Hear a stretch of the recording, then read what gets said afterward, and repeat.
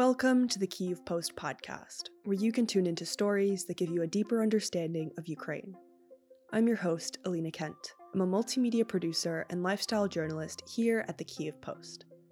Last week marked the 7-year anniversary of the set-up referendum Russia held with the newly invaded and occupied Crimea. Since then, those who speak out against the Russian regime or show support for Ukraine are immediately silenced and jailed. The indigenous community, Muslim Crimean Tatars, are not the only ones to be persecuted by the Russians in Crimea, but they represent a staggeringly high percentage of those targeted, compared to their 13% pre-occupation share of the peninsula's population. Pro-Ukrainian supporters, journalists, and those simply liking the wrong post on Facebook have been persecuted, arrested, and deported. The Kyiv Post recently released the documentary Crimean Solidarity, The Fight for Freedom in Russian-occupied Crimea, which I produced. We followed the families of political prisoners since January 2020 and documented their lives in occupied Crimea. It's available on our website, YouTube, Facebook, and Instagram channels. Before going into the current events of Crimea, it's important to understand a bit about the tragic cycle of the Crimean Tatars.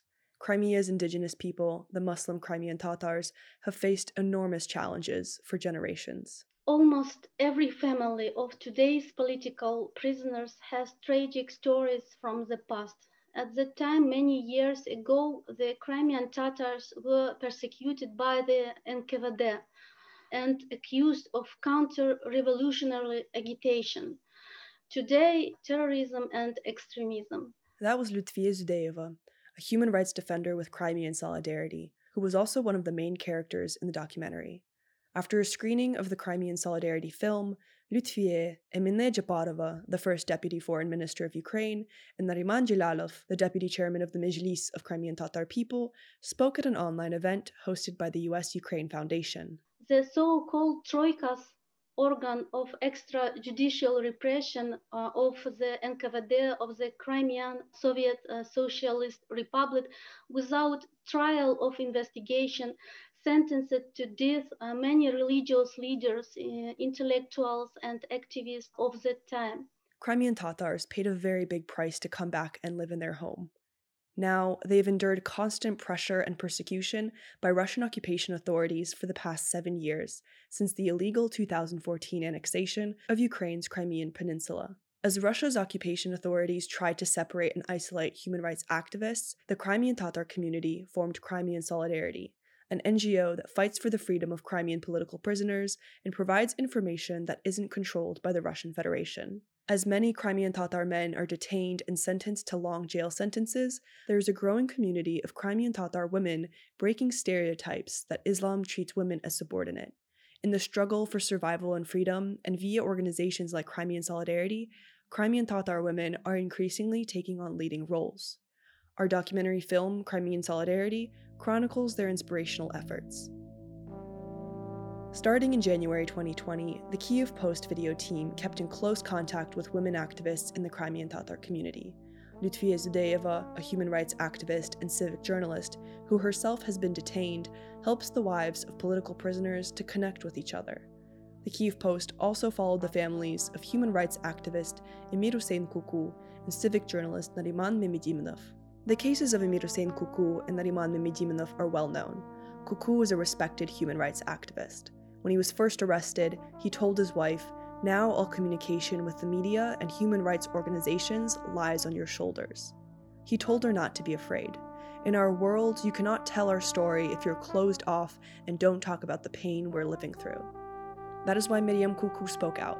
She became a key player in Amnesty International and Frontline Defenders informational campaigns to support political prisoners. Miriam has been doing this for the past 5 years. There are 7 more left on her husband's 12-year sentence. Emine Dzhaparova, now a close friend of Miriam through the support group of wives, also invited the Kyiv Post team into her life over the past year. We were able to capture a unique positive moment on camera, the release of her husband, Nariman Dzhelyalov, and his reunion with his family after 2.5 years of detention.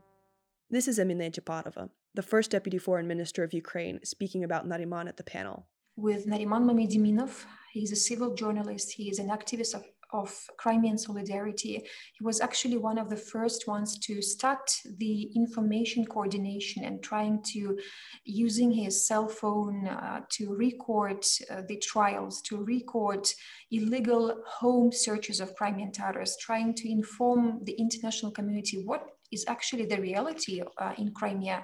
He was detained and he spent 3 years in the prison for the video clip that he produced in 2013. Before the occupation had happened and before the effective control of Russian Federation over Crimea. So he said when he was released just a couple of months ago, he said that the only reason why he was not tortured was the publicity of his case.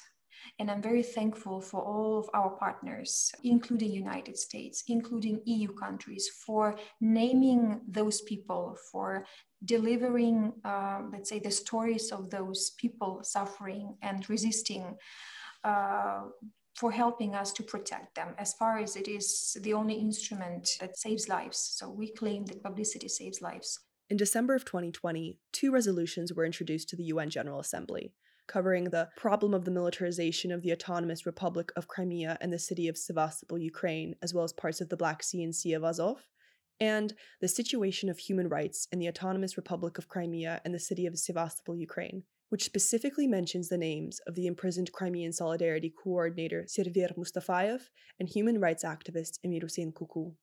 That is why Lutfiye Zudiyeva and Crimean Solidarity continue to speak out and tell the stories of the many men taken away from their families. From 2014 to the present, 94 Crimean Tatars have already been arrested or restricted in freedom of movement in Crimea under various articles of the Criminal Code of the Russian Federation and politically motivated charges. More than 40 people on this list are activists of Crimean Solidarity organization. The law enforcement, judicial and penitentiary system have become instruments of political pressure on people with convictions beyond the control of the state. Those who speak out against the Russian regime or show support for Ukraine are immediately silenced and jailed. Nariman and other political prisoners that have been recognized by international organizations are protected by a layer of publicity and public outrage. And one of the main ways to facilitate more discourse on the subject is with the creation of the upcoming Crimea Platform, an international forum to help address the challenges emanating from the occupation of Crimea, set to take place at the end of this summer. President Volodymyr Zelensky initiated the Crimea Platform format, which is supposed to strengthen the international effort that has to bring to the deoccupation by political and diplomatic efforts. So just very briefly, the Crimea Platform lays within 3 main pillars. It is about strategic vision, it is about consolidation, and it is about synergy. And those dimensions envisaged in the architecture of the Crimea Platform has to lead to the common response. And we believe that this is not only a domestic issue of Ukraine, to find those answers for extremely difficult questions, but we believe it's a common responsibility to restore international law, to restore international humanitarian law, and to restore justice in the context of those crimes. And these days, we all marking the 7th anniversary of our resistance to the occupation. We believe that by having discourse about Crimea, by discussing the issues related to Crimea and those bunch of the consequences of the occupation is extremely important in order not to allow to the criminal, which is Russian Federation, to hide its crime in Crimea. Happened in 2014, and that has been taken on everyday basis in Crimea. And I think that this kind of films that you have already seen and those discussions that we have already participating in is something that serves one cause, that publicity saves lives. As independent journalism has been squeezed out of the Crimean Peninsula by persecution, arrest, and deportation, it's vital to keep the conversation going and support the community. If we talk about practical steps, then you could help us in the following directions. You can become a mentor for any political prisoner and help us spread information about him. Publicity saves lives in Crimea and protects We must save lives and use all possible instruments to facilitate the release of all political prisoners. You also can help us with communication with the media. There is an acute shortage of professional journalists in Crimea. You can organize various flash mobs and actions in support of political prisoners on the territory of your countries, thus attracting public attention. You can write letters to political prisoners. They call it a breath of air in jail. Raising awareness, raising publicity, raising the discourse. We think that the Crimean case has to be much more vocal than it is today, where we have an objective situation that year by year, the international conjuncture becomes more turbulent, that attention goes to other issues, and we have to fight for the attention to the Crimean cause. So I think that all those activities that will allow us to explain what Crimea is today.